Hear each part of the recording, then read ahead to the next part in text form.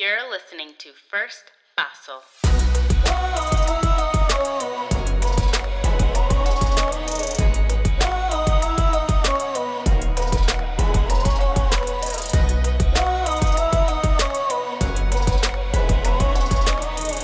Because sometimes you simply need someone to help you take that first paso. Hello and welcome to First Paso, a show where we learn together how to take that first paso toward becoming the best versions of ourselves. My name is Candace Olushala, and today we're discussing the novel coronavirus from the perspective of professors and lecturers in different colleges, grad schools, and professional school programs across the U.S. And the reason why I'm doing this episode is because I think there's been a lot of misconceptions, a bit of confusion about what educators have been going through and how they've been affected, what has actually happened in their transition process, how they're thinking about it, and a whole bunch of other things. So, although we've all been thrown into this and it all feels like we're all going through the same thing, it hasn't been the same for everyone. And so I wanted to shed light from the educational standpoint.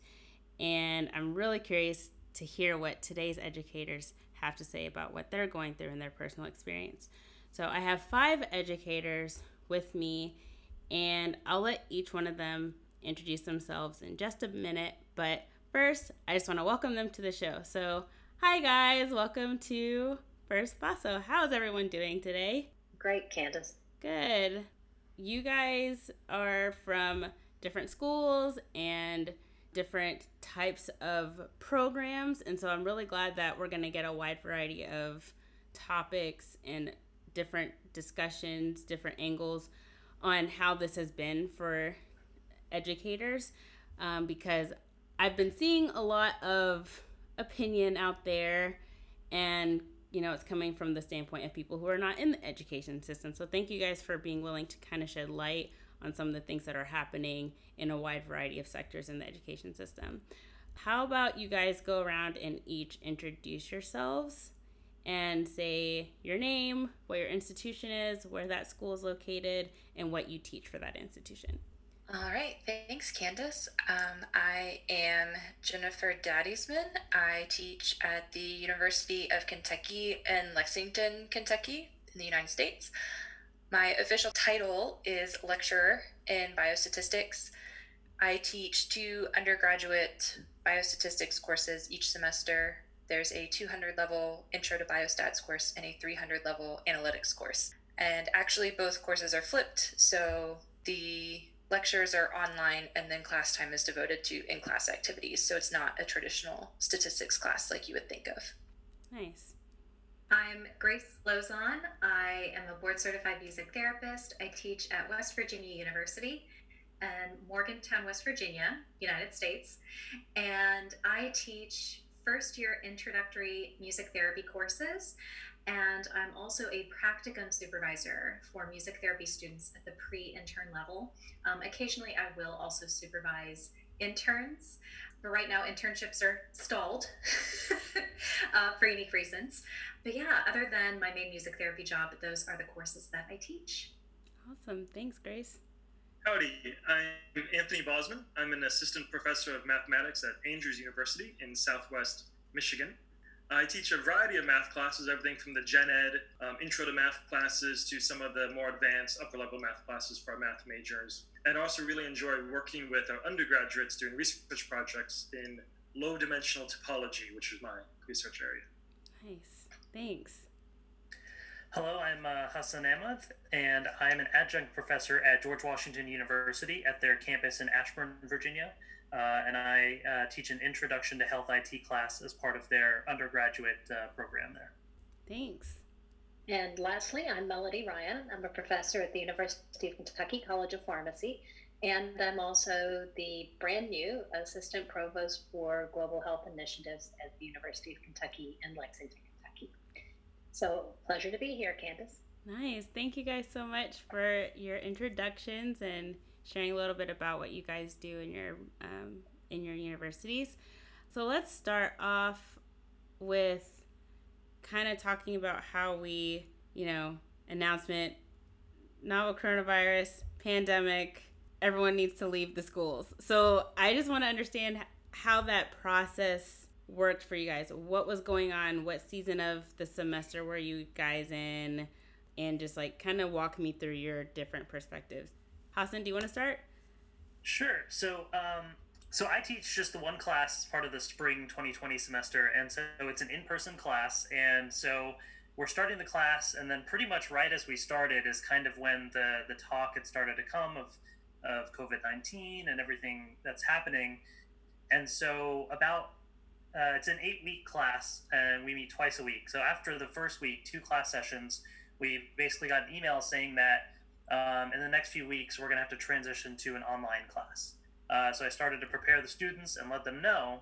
And then pretty much by the second week, after I had 2 more class sessions, they actually bumped up the date even earlier, and then we had to go to online classes right away. So I only had 2 weeks of in-person class sessions, and the other 6 weeks were then online after that. So it was a pretty quick turnaround. I just started to get to know the faces to my students' names, and then had to go through that transition pretty quickly after that.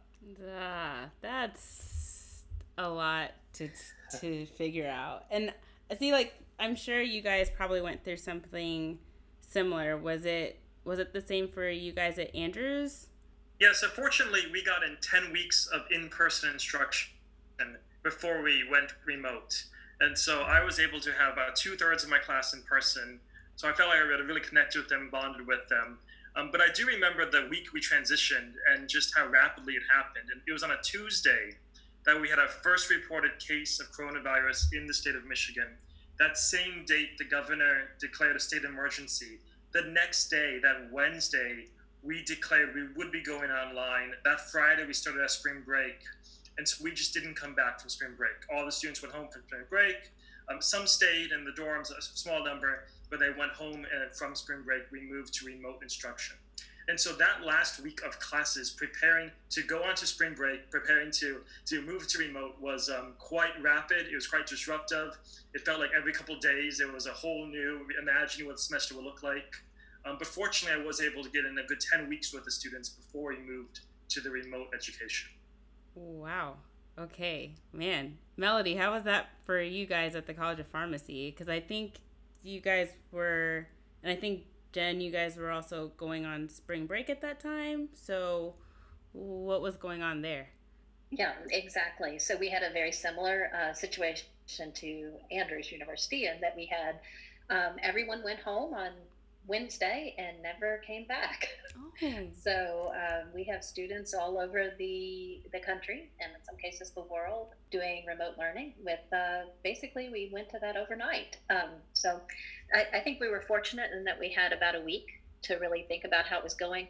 I can tell you for me, because I had a couple of administrative positions in the college, that week was full of meetings, nonstop, morning to night, on Zoom, into the night, on Zoom, the entire week. And that didn't let up till about 2 weeks ago. I feel like I've been rooted to a Zoom meeting. Wow. Okay. Jen, was that similar for you too?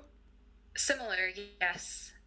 Yeah, we got the notification the week before spring break. I think it was Wednesday, Tuesday maybe. It was right before spring break that we were going to be online. It was originally announced for the 2 weeks after spring break. And then a few days later, they switched it for the entire semester. So the last time I saw my students was right before spring break, in person, I should say. So we left for spring break, and that was it. There it was. We all switched to online. Very similar, but again, lucky to have those that first half of the semester with the students in person. Yeah. Grace, what was going on for you? Very similar. So spring break was the week after things have happened. It was mid-March, and actually faculty and students received the same email notification at the same time. So we had no advance notice. So the rest of the music therapy team and I scrambled to get a base contingency plan in place, and we shared it with our students the next day. We went over everything that's happening, what we know, our contingency plan, and the students really appreciated that we had something in place, because one of my freshmen actually said, "You're the first professor that I've heard actually has a plan." I'm like, "Well, we're music therapists. This is something we do." Not to say anything bad about the rest of the WVU music administration, but it's hard because how do you do online music? Right. How do you do that? And so what WVU actually did, they had regular spring break, then we added an extended spring break because we did not know at the time if we would not be allowed to come back to campus. So it was meant to be as sort of a pseudo quarantine. And then the announcement was made that all learning would go to remote. So again, yes, it did buy us some time to revise the syllabi, but at the same time, it pushed some assignments forward and we lost a week. So for the assignments we had, they kind of got crammed in together. And so thinking about how to redesign some portions of the course. Something else that I did was I sent out a survey to my students just to see, do you have access to internet? If you're using a smartphone, do you have data restrictions? Do you have all of your basic needs? Do you need access to counseling? Are there any other measures we can take, like transcripts of lectures, synchronous meetings, things like that? So that's what I did in that extended spring break to kind of prepare and have things ready to go in case of an emergency. Okay. We had a similar experience of extending a spring break by a week, which was good because it gave the faculty more time to prepare to go remote. Mm-hmm. So I spent some of that time building a studio so I could do recordings and put out some high quality recordings for my students. Right. And it was kind of fun as, someone interested in pedagogy. I'd always wanted to have a nice studio where I could make these light board recordings and do these cool math talks. But the challenge with that is it meant that we kept having to redesign our curriculums because going into spring break, I'd redesigned my classes for 5 weeks left of remote learning. And then I found out a few days later we'd have 4 weeks of remote learning. So you redesign your classes again. And then once you go remote, you figure out it's not what you expect.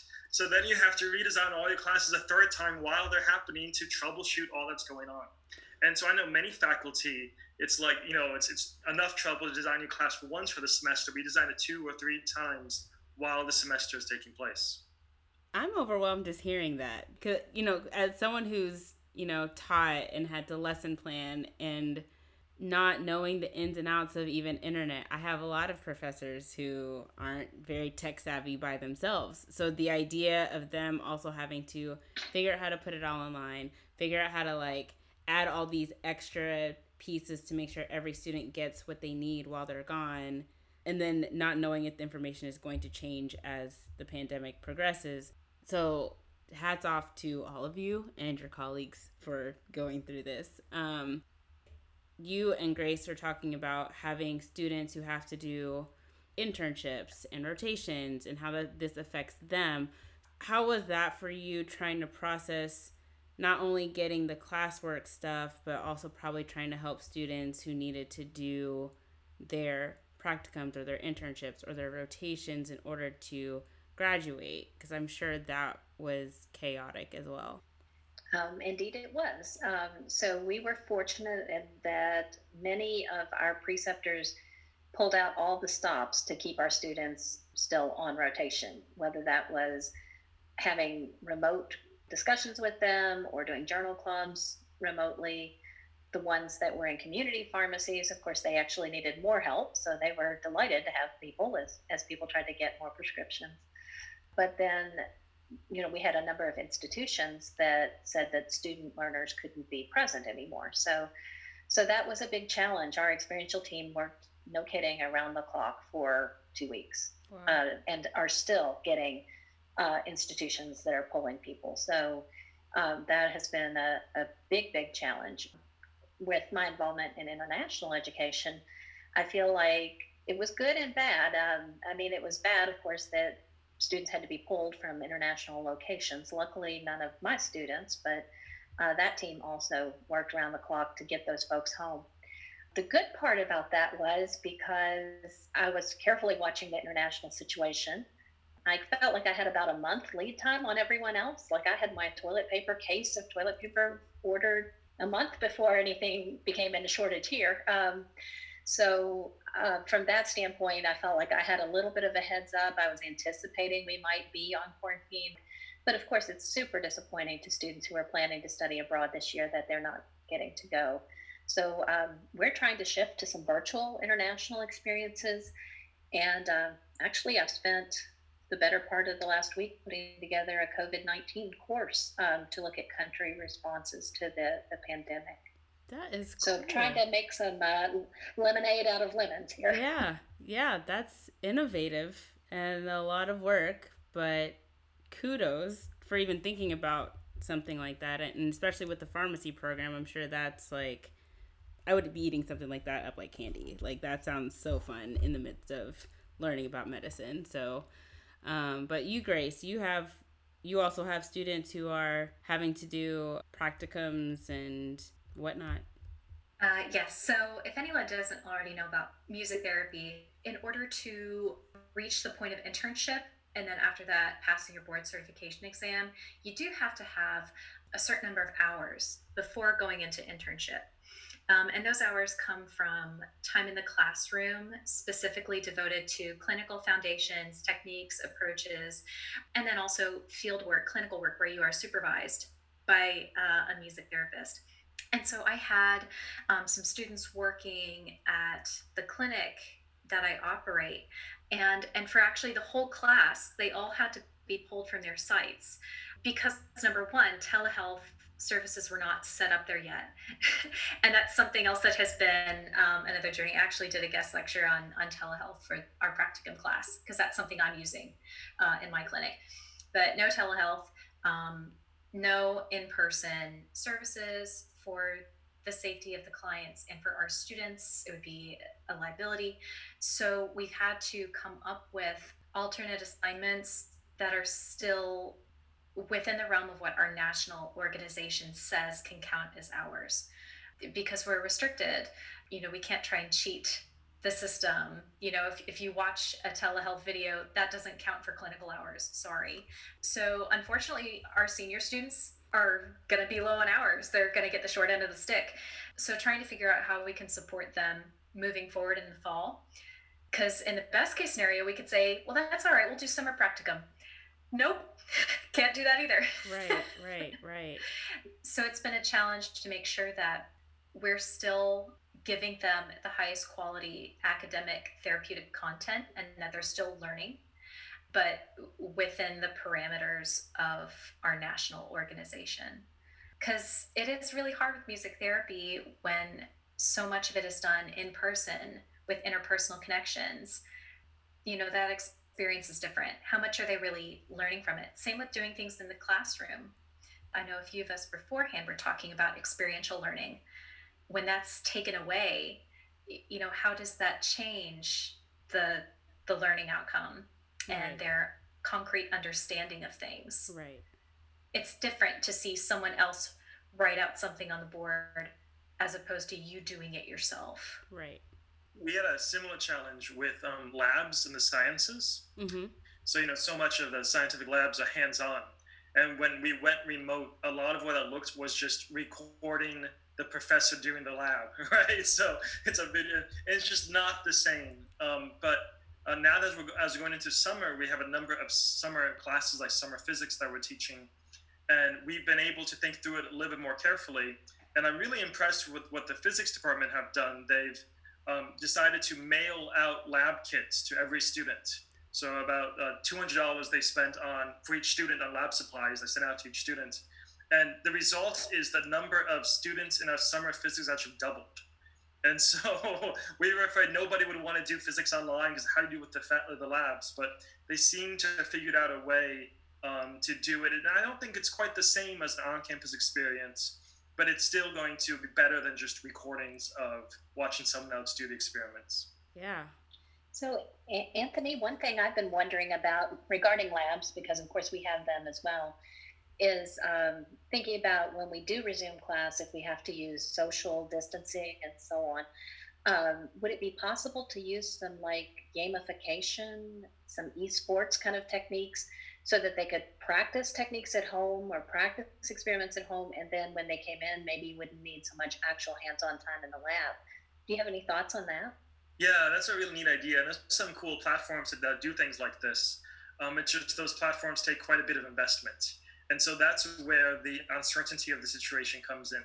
If we know we're going to need social distancing protocols for the next 2 or 3 semesters, then we're going to make the investment. It's the question of when you don't know if it's worth it or not, right? So I think the uncertainty is what compounds the difficulty of solving all of these problems.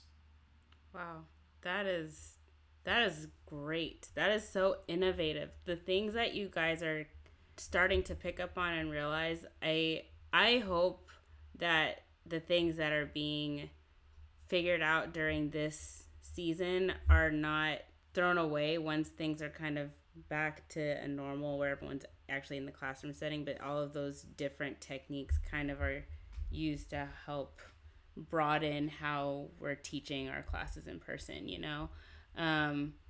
with all of these changes, you're having to process things. How is that just affecting your day-to-day life? You guys are professors. In a regular day, you guys are lesson planning, you guys are teaching, you're having office hours, you also have a life outside of school when you're not doing all those things. How has that affected you guys personally that maybe students wouldn't necessarily realize from that perspective? How about you, Jen? Well, I am an introvert by nature, which when I've told my students this and they think I'm lying because I get up in front of them and talk. I also reveal to them that I'm extremely shy. Like, none of you can see me who's listening to this podcast. The rest of you all can. But I am turning red because I don't like talking in front of people. I don't know. But with teaching, it's different. And so the way I decompress is as I'm walking to and from class. I'm mentally preparing myself walking to class. I'm decompressing walking back from class. It's a time for my brain to process what's happened. And I don't have that with Zoom calls. I don't have that with Zoom class. So just in my experience, going from Zoom class to Zoom office hours to basically lunch, that's my entire morning, some mornings, is just completely fatiguing in a way that I never thought it would be. And I know the students are probably going through something similar if they have to attend class multiple times in a day via Zoom. So, that's really been my personal experience, is just trying to find a way to have those moments. And so what I started doing a few weeks into the semester when I figured this out was just taking the time I would normally take to walk to class. I'd start up Zoom and just put my away up, and I would take a walk around my apartment, or I'd go do something else. And that helped with that mental thing, that even though I wasn't physically walking to the classroom or walking back after, that's what I would do. And it really helped with that sort of transition, like I'm getting ready to go sit on Zoom for class now. So that was the biggest change for me, was just the amount of mental fatigue that happened. Yeah. How about you, Hassan? Because I know you don't just teach, you have your own podcast, so it's not like you don't have side projects that you can't work on or whatever to kind of fill in the space. But even with that, it's still different. So how have you been processing it for yourself and transitioning? Yeah, definitely. It was an interesting challenge because, I work for a health system. I do data analytics work full time. So this was just something I did like Wednesday evening and Saturday morning as this class that I would teach. And so through this, we're also transitioning to working from home for the health system that I work for, and obviously trying to deal with COVID-19 and reporting and analytics for that as well alongside all this. And so, that was an interesting challenge, coupled with the fact that, when I started teaching this class last year, and I did a whole lot of lesson planning and had everything built out. So when I was offered the position again this year to teach it again, I thought I have all the material ready, should be, much more straightforward, not knowing, of course, all the adapting that I would have to do and the time investment, because of the situation. So trying to just do some time management there was a little bit of a a challenge. But overall, I think, luckily, I love technology, and this class is also revolved around technology and healthcare, so it was very timely in that sense. So a lot of, relevance that I could apply to the class. And so for the most part, I didn't have to transition too much, but I did have to keep in mind certain things about, we had guest speakers that were going to come to the class. So making sure that they have access to also join the classes virtually and present. Our exams were going to be, administered in person. So just trying to build those out online and test these tools that I hadn't used before, like the Respondus lockdown browser, which will restrict students into only utilizing, the exam on Blackboard and not going to other websites, that sort of thing. So it was spending the time to try and test all this stuff out, all these tools that I hadn't had to use before, and make sure that went smoothly through this transition. So, overall, at the end of the day, it actually thankfully went pretty smoothly. And so I think it was just a matter of just trying to look ahead at my schedule and try and, make sure that I reached out to the guest speakers ahead of time, built the exams ahead of time, and just really tried to prep and make sure that when the day came for those things, that everything went smoothly. So have there been wait, what were you going to say, Anthony? You were going to say something in response? Well, I was just thinking about, we had this meeting where they announced the faculty and staff that were going remote. And while they announced this, I turned to a colleague and I said, I'm going to get so much research done. With all the students off campus, I'm going to be so productive. And the reality is, because I thought it'd be an easy thing, I'll log onto Zoom, I'll teach a couple hours a day, I'll have the rest of the time for research.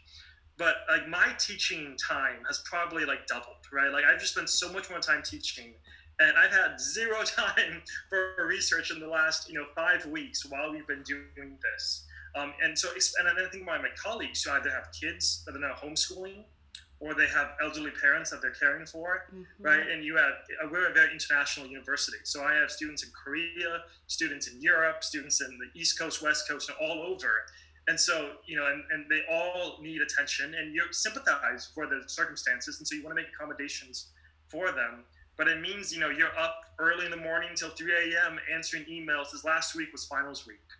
And we did these online exams with the lockdown browser. And I'd spent so much time troubleshooting, doing the Geek Squad. I felt like, I was now tech support, right? I was doing so much time just doing tech troubleshooting because so many students had different issues. Their internet connection died halfway through the exam. They got booted out and then they couldn't access it. Or there's so many issues like this just arose. And I'm still teaching summer class right now, but it's a much smaller class. So I'm grateful for that. But I think what compounds this is the uncertainty that's surrounded around a number of professional matters for faculty. So for instance, I had a significant grant I was awarded for this summer, and I still don't know if it's going to come through or not, because it was tied to doing research with students on campus. And obviously I can't do that component. And so, I'm still waiting to hear back from the funding agency, but there's these other components, or a number of universities. This has intensified a number of financial challenges the universities have. And so for a lot of us who are maybe not tenured or in adjunct faculty, you're thinking about job security. You see a lot of universities right now talking about laying off faculty, either just on a temporary basis or perhaps permanently, to make budget cuts. And so there's a lot of big questions of job security, of am I even still going to be in this job in a couple of weeks? And so I think that intensifies the challenge for us. Yeah, I hadn't even thought about the research piece and how that's because so many faculty are involved in research. So I can't imagine, especially if you have a lot of students on your research team and then all of a sudden they can't be anywhere near you for who knows how long. Then it's so my whole research is on halt. What do I do with this? That is stressful. And a lot of schools get paid because of the research that's done. So it's just there's financial pieces involved, and there's technological pieces involved, and logistics, and I think these are even things that I hadn't thought of. So I can't imagine other people are realizing that there's a lot more going on than what we are seeing or even hearing.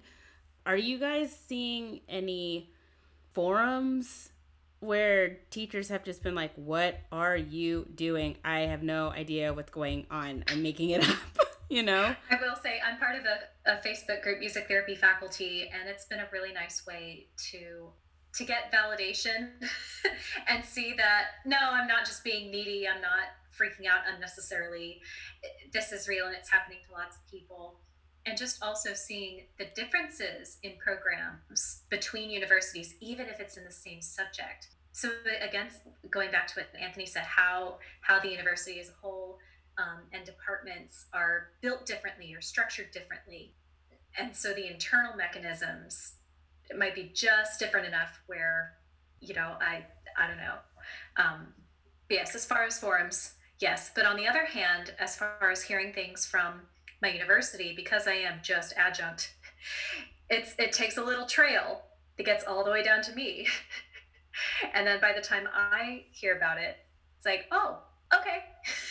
Right. You just receive it. It's like, okay, that's fine. It's comforting. I can see how it's comforting. It can probably also be very confusing and slightly frustrating trying to just maneuver everything, even if you are reaching out to other lecturers and professors across the nation to see what they're doing. And the differences in programs probably just makes it a little bit more complicated as well. How has it been for you guys as far as things that are affecting your calendar year? Because I know there's things that, Melody, we go on medical brigades every year. That's something that has had to kind of play it by ear based on what that country is doing. And there are conferences that you're supposed to go on to represent the school, and those are getting canceled. And there are CEs, or people have to get continuing education, and some of those are not, following through. How has that been for you guys as far as your professions and what you have to do to, maintain what you do as a lecturer or a professor? Is that something that has been talked about a lot in your universities or in your situations? I will say that having a virtual meeting is excruciating. Much of what we do at meetings is the networking and the making contacts with other people, and then that leads into projects or papers or new ideas and things like that. So when you remove that piece, it's just sitting in a Zoom meeting for hours. I did that for 8 hours on Monday, and it was horrifying. So I feel like when my students say that we don't understand what it's like to do that, I think indeed we do. The other thing that, and I'd be interested in everyone's opinion on this, is I keep getting many things that talk about what people should be doing with all their free time. And I'm not even really understanding that, because I haven't had any at this time. Anyone else have this problem? Who has free time? Raise your hand. Oh, no hands, guys. We don't have any hands. Please. What is this free time you speak of? Wait, are you hearing this from teachers? I actually feel that in some ways I have less time now than I did before. Even cutting out a commute. Definitely. I would love to do an adult coloring book or a puzzle or something. I don't know. This goes back to something I actually started teaching my students about behavior chains. And when you think of all the little steps that are involved in one thing, if you're getting on a Zoom meeting, you get up, you log into your computer, you backspace and retype in your password because you rushed through it and you typed it wrong. Then you go to your page, then you open the thing, and then you log in. There are so many little steps that you don't realize. Sure, they're micro mini as one unit, but you put them together. It's been a learning experience, though. Now you know how to do those things. In case of another apocalypse, right? Yeah, absolutely. Totally ready. I have been hearing I am a student. I'm also an educator for the elementary school side. So I have heard from students where they're like, I'm so bored, and I don't know what to do, and I'm gonna be home way longer, so now I'm trying to find these little things to do, and teachers are running like crazy to figure out how to make sure that students are just getting their homework or having access to the link that they just created that they don't even know if it's really working. And then the time zones thing. And then even, Grace, you were talking about students with disabilities. That's a whole other layer that I don't think people are even thinking about right now. So can you touch a bit on that? Sure, I can. So aside from teaching the two courses that I do, I work full time at the Center for Excellence in Disabilities. And so I mainly work with individuals with disabilities across the lifespan. And so my work is rooted in disability theory, social justice theory, and then my own music therapy orientation is more cognitive behavioral, but a little bit eclectic. And in the classroom, college classroom, I do have students with academic accommodations.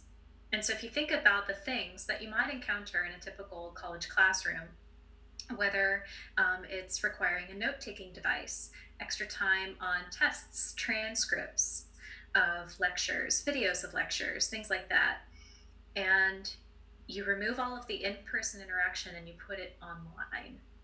So it's very different. And something we were talking about too is the necessity of the technological tools has also highlighted resource droughts.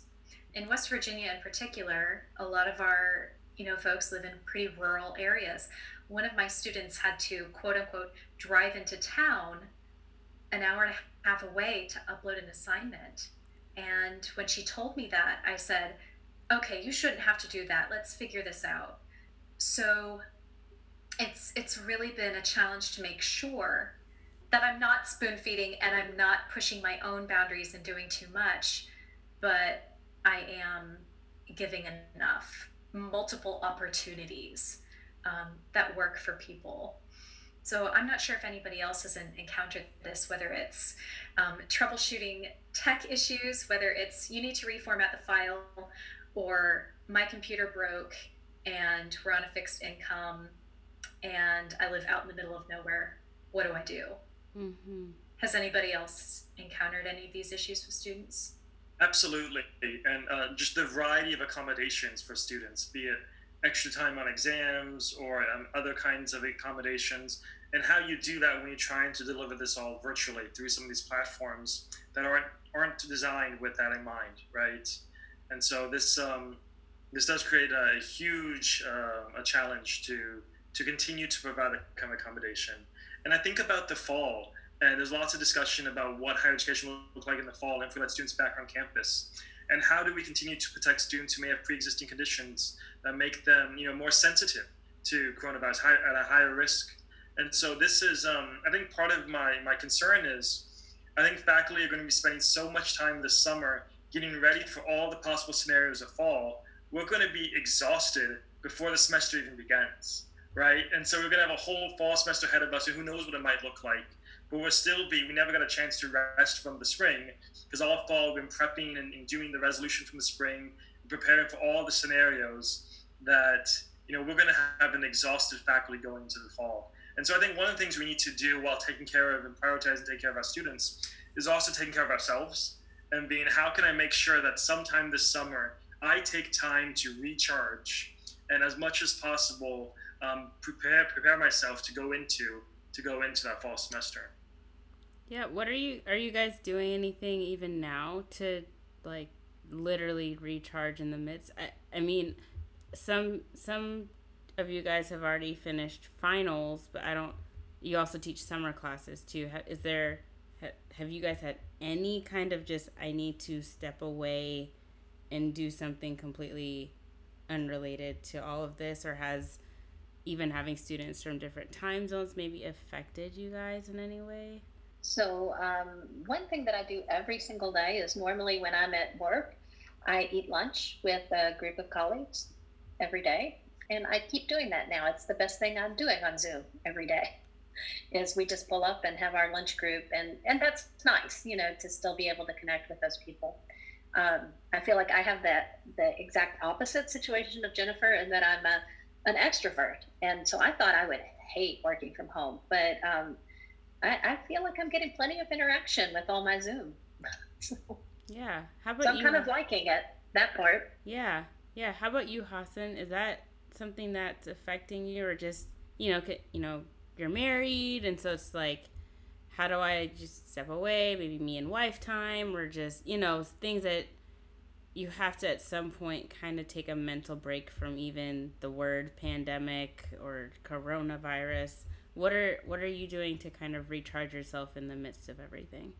Yeah, definitely. I mean, now I actually the class has finished, and I've finished grading the papers and everything, so I can sort of breathe a sigh of relief and take a little breather at this point. But during the class session, I would definitely try and take time here and there to, watch a movie with my wife, or I have a YouTube channel, so I'll just do a live stream and I can like talk to people and just kind of get that connection, I think. And so that's definitely helped as well. Just find ways to, because I'm sitting at this desk working from home, and then I would log into my online class, or be doing lesson planning. I'm just at this desk all the time, and I was kind of tired of it, so I wanted to like step out of the room and do something, just to really take a breather, and because even working in a health system, I'm hearing about COVID-19, and then I come and teach a class about health IT, and so that topic comes up, so you just hear it all the time. You just feel like you can't get away from it. So I definitely tried to force myself to take some breaks here and there. Yes, it's so necessary. Anthony, can you touch on what we were talking about earlier as far as like different tools or different ideas that I kind of feel like Superman. Okay. Where if you watch like a show like Smallville or something, it's like, the story arc, he fights this villain, and in the process of fighting the villain, he like unlocks one of his new powers, right? So It's either like the laser eyes, or like he flies for the first time, and or like Batman, like he has some new tool in his utility belt. And I feel like all faculty right now are superheroes, and we're just like unlocking new abilities. Yes. Where it's like, oh, we have these new powers of how we can deliver and how we can educate, and it's kind of neat. It's like we're Wonder Women and Superman, and and so we can come back and hopefully continue to implement those new tools. My concern though is I think some look at what's going on right now and they're like, wow, technology is this really awesome thing to allow us to, deliver education in a more efficient way. And I think sometimes we forget that technology is not a substitute for faculty expertise and human care.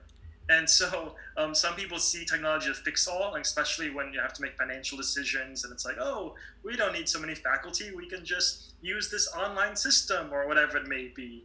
But I polled my students the other day, and they are all 100% are so eager to be back in person with that human contact, And so I think sometimes we, while it's really exciting that we get to try out all these new tools and we have these new powers that we can use in our teaching, we shouldn't fall into the myth of thinking that technology is a replacement for the people that are behind education.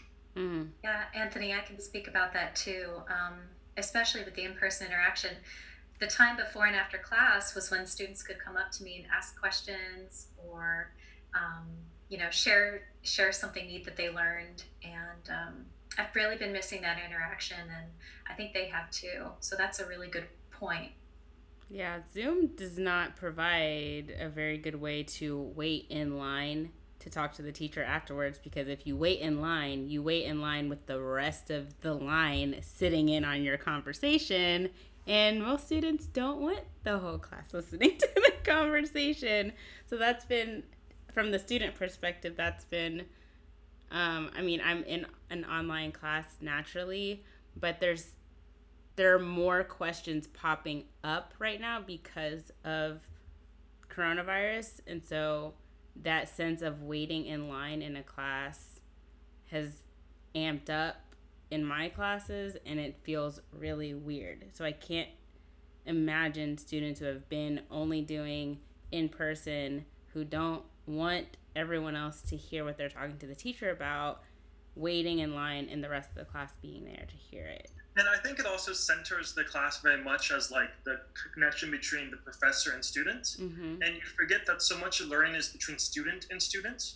And there's this whole hidden curriculum of the experiences students are having, the conversations they're having in the dormitories, over lunch, the identity formation that takes place when you're part of this group, the social bonding, the networking, and all of that is become very much lost. And while there may be some ways we can try to recover elements of it, it's not the same as being immersed in a scholarly community that's transforming you into this new professional identity. Yeah, and I think also, even if you try as much as you want to design your online class around that, you're still limited by the limitations of technology in terms of Wi-Fi connectivity issues. And, like we would have our online class session, in the first couple sessions, some students had their cameras on, but over time that would drop. And it's not something that I could also push because many of them were struggling with connection issues periodically too. And so inherently, just by not even seeing each other's faces, you lose out on that connection as well. And so, I would encourage them as much as possible to use the chat feature in WebEx that we use to even have little mini conversations amongst each other that were semi-related to the class, but just to get that interaction amongst people. But even then, it's still not going to be ever a replacement for that face-to-face interaction. Mm-hmm. Absolutely agree. And music therapy training, that in-person live feedback is so important.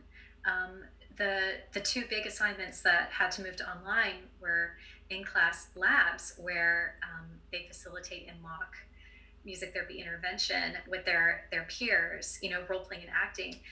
And under normal circumstances, I could get feedback right in the moment and they could apply that immediately. And it would be a learning experience for both that student and their classmates. And while they were able to, while I set it up where everybody could upload a video, and then for participation, they had to comment below one positive thing, it's still, I would still be sending feedback after the fact. So we didn't get to experience those little tweaks or touches. And I know that music, that my discipline is a little bit unique because it involves instrument play and techniques and positioning and all of that. But I know there's got to be, with labs or research, those things that you don't get in the moment right when you need them. There's a latency. And so I'm even curious about what research is going to come out about the latency with this, interaction and feedback. Wow. So I think for us, we're pretty fortunate in that 4 years ago we adopted a program where every student gets an iPad. So we feel like they have one tool for sure, and those that stayed in their apartments nearby, have that. But many students have gone home to their families, which may live in rural areas that don't have good connectivity. But I think the most dramatic thing that I've seen is a former colleague went to a community college network. And she's like, we're not doing online learning. We are doing a distance program because we have so many students that can't access stuff, because of course, you have students that have bigger financial challenges or distance challenges when you're in a community college system. So they're actually sending out packets of physical material to students to work on so they aren't getting behind. And I think that's something that in higher education, I hadn't really thought about being an issue as much as with K through 12. Right. That's really amazing what teachers, professors, lecturers are doing all across the U.S. and even the globe in trying to do their best to make sure that their students are still getting the best out of their education. And maybe it's not as evident the mental gymnastics you guys are doing in this process to come up with, be innovative about research, bounce off of each other and trying to still allow the students to feel like they've walked out of their college experience, their professional school experience, saying like, I got exactly what I signed up for. And that is going to be a feat until we figure out this virus. But what you guys have done so far, kudos to all of you. I want to affirm each and every one of you. I want to affirm your colleagues as well, that are listening to the podcast that, are maybe feeling like what they're doing isn't enough, it's not smooth, they're getting complaints every day, but just trust that what you're doing is going to get smoothed out later as you go, as you build, as you process, as you come up with other ideas based on the conversations you have with each other. And that's the whole purpose of even doing this episode, is so that way other educators don't feel very alone in this process or feel like they are completely just they just feel like they've lost the grip of their classroom. And it's been a unified feat. It really has. And so I just want to say hats off to all of you and your colleagues for this. What advice or words of encouragement do you have for your colleagues or to students who might be listening to this episode who just need to hear from the educators on this time? How about you, Grace? Sure. I think something that can speak to a couple of those, the reason why we're bending over backwards and changing things is not just to make sure that we maintain the integrity of our coursework and professional profile, but for our students. We miss them. We miss you. And going back to something that Anthony brought up about self-care, compassion fatigue is real. And we're not wanting parents and students to know that. We're not just giving you busy work. That's the last thing. And it's really easy to give busy work online, but making sure that you do get the education you deserve. And we want what's best for you, and we're trying to make that happen. We are so sorry that your spring did not go the way you planned. But even though we're apart, we're still here for you and here for each other. Yeah. How about you, Hassan? Yeah, I think Grace said it very well. But I think, the biggest thing is just making sure as well that you have that open line, that connection with your students. So this goes both ways in terms of faculty, just of course offering whatever ways to connect with students, whether it's via emails, phone line, discussion forums, something to be able to get that feedback from them and see how things are going. And then on the student side as well, don't be afraid to reach out. I know it's a little harder as we kind of talked about earlier, where you can't just get up after class and talk to your professor, but I think faculty are trying to adjust during these times, but really want to make sure that students' voices are heard. And so, feel free to reach out if you do need anything, because I think we're all here to help support you and ensure that you are successful. Absolutely. Yeah. How about you, Jen? I second what has already been said, as well as showing your humanity to your students. I actually took some time prior to all of the online switch because I knew it was coming. I mean, didn't have official word or anything like that, but you could observe what was happening and you knew something like this was going to happen soon. And so I took some time and just talked through, here's where the course I teach has a big component on information literacy, one of the courses I teach. And so I talked through, here's good resources for you. Here's some things you can share with people. This is what we know about this. This is what we don't know. Just some really good base information, and also just, hey, this is what we're dealing with. And then when we switched over, I'd always make sure I always ask them how their week is going or how their weekend was. And so I tried to continue that in the online class. It didn't work as well, but instead, what I would do is just kind of throw things in the announcements or just talk about things I'd been doing. It was like, oh, hey, this week I learned that I can grind coffee beans in my food processor, so I have coffee again, and it's very exciting. And no one ever said anything about that directly, but just the students seemed more apt to open up after those things were said. And so just showing that bit of humanity that, hey, I'm struggling with this too, and learning all of these things I think was really helpful.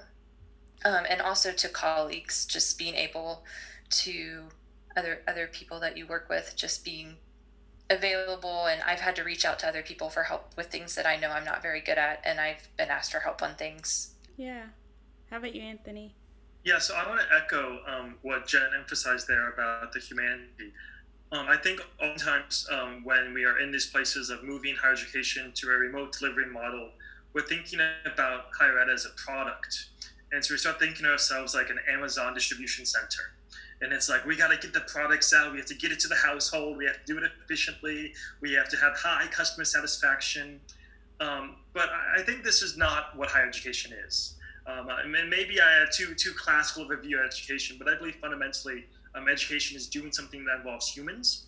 And I believe technology at its best is not a substitution for, we can never replace professors with drones, even if we can replace delivery people with drones one day. I believe what technology does is it frees us to spend more of our energy investing in our students, pouring into them, right?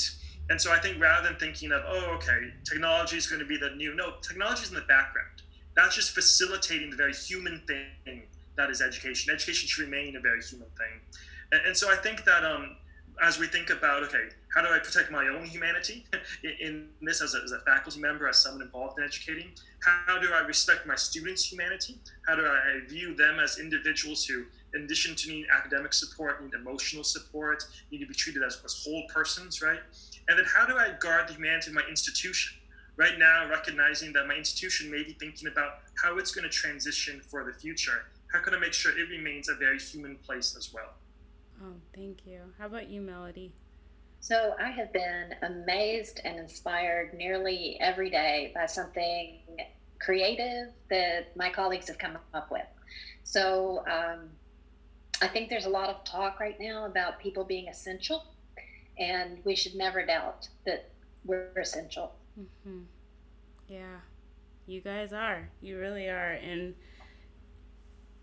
I want my advice as being on both the education side and from the student perspective is just kind of echoing what Jen was saying, that honesty and that open line of communication that you may or may not usually have with your students, I think at this time is more appropriate than ever.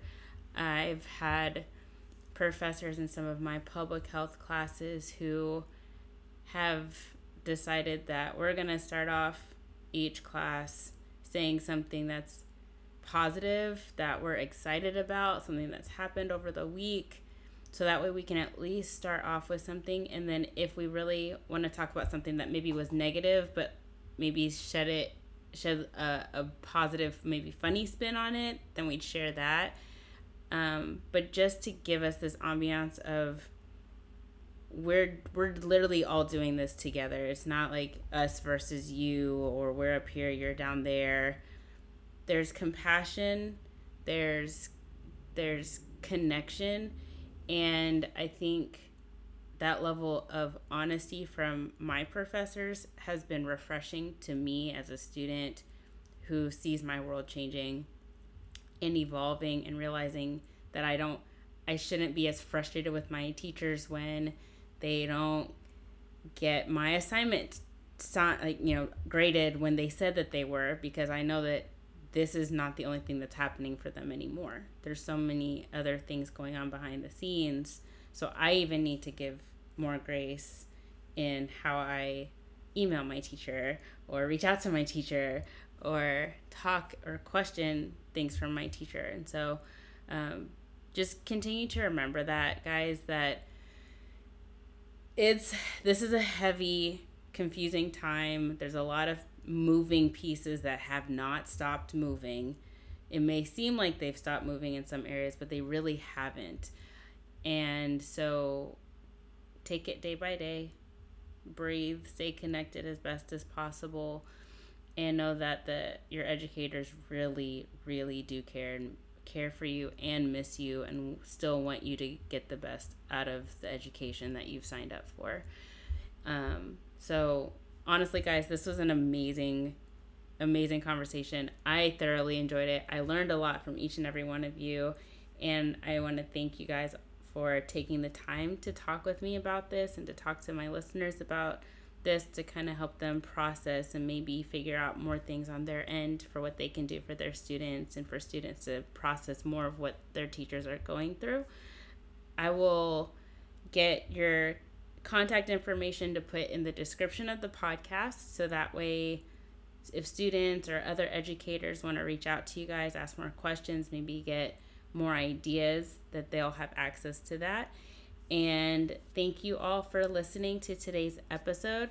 If there are any other topics that you have heavy on your heart that you would really like discussed here, this is the platform for that. So you can reach out to me on either Facebook or Twitter at First Paso.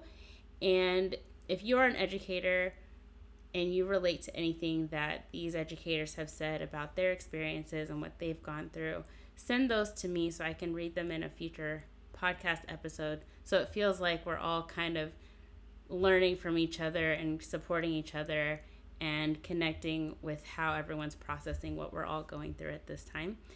And you all take care. Guys, I will see you guys soon, hopefully post-COVID at some point that has nothing to do with the camera. That would be great. But until then, you guys also take care, and thank you for coming. I'll see you guys soon. Bye.